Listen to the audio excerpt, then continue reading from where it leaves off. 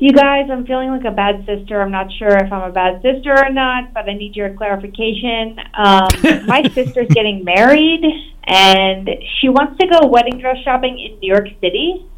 Oh. But we live 5 hours away. Right. And I don't want to go. Quinn's like, it's a lot of effort to start with. Alrighty, That sounds like a whole thing. I'm out. Well, in all honesty, it kind of is a whole thing because now, let's say you plan to leave on a Friday, you got to get a hotel room. You're spending all day Saturday. Yes. You're going to have another hotel room because you're not going to want to drive back after you've done all the shopping. Because then we're going to go to dinner afterwards. It's exhausting. I think it sounds like a great weekend. So why do you not feel like going? I mean, what's your reasoning?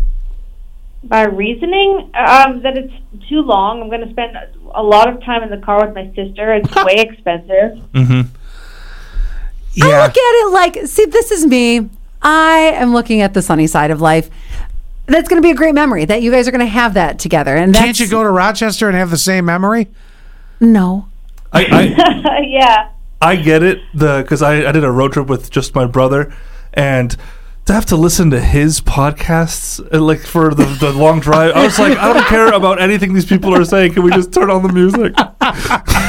Well, yeah. Okay, so I don't know anything about your financial situations in life, you or your sisters.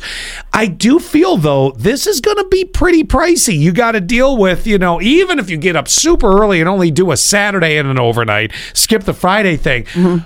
Does your sister not realize that the wedding dresses that she could find in New York City, which I'm sure would be gorgeous, are going to be about 80 times higher than if she went to Buffalo or Rochester? I told her. I was like, they're going to have the same thing here, cheaper.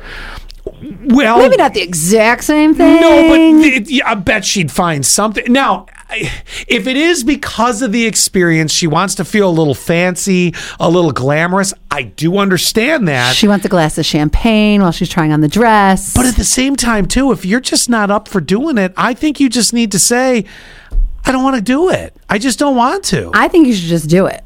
Suck it up and do it? Yes. Oh. I do. All right. Listen, I'll tell you what. We'll throw it to the audience.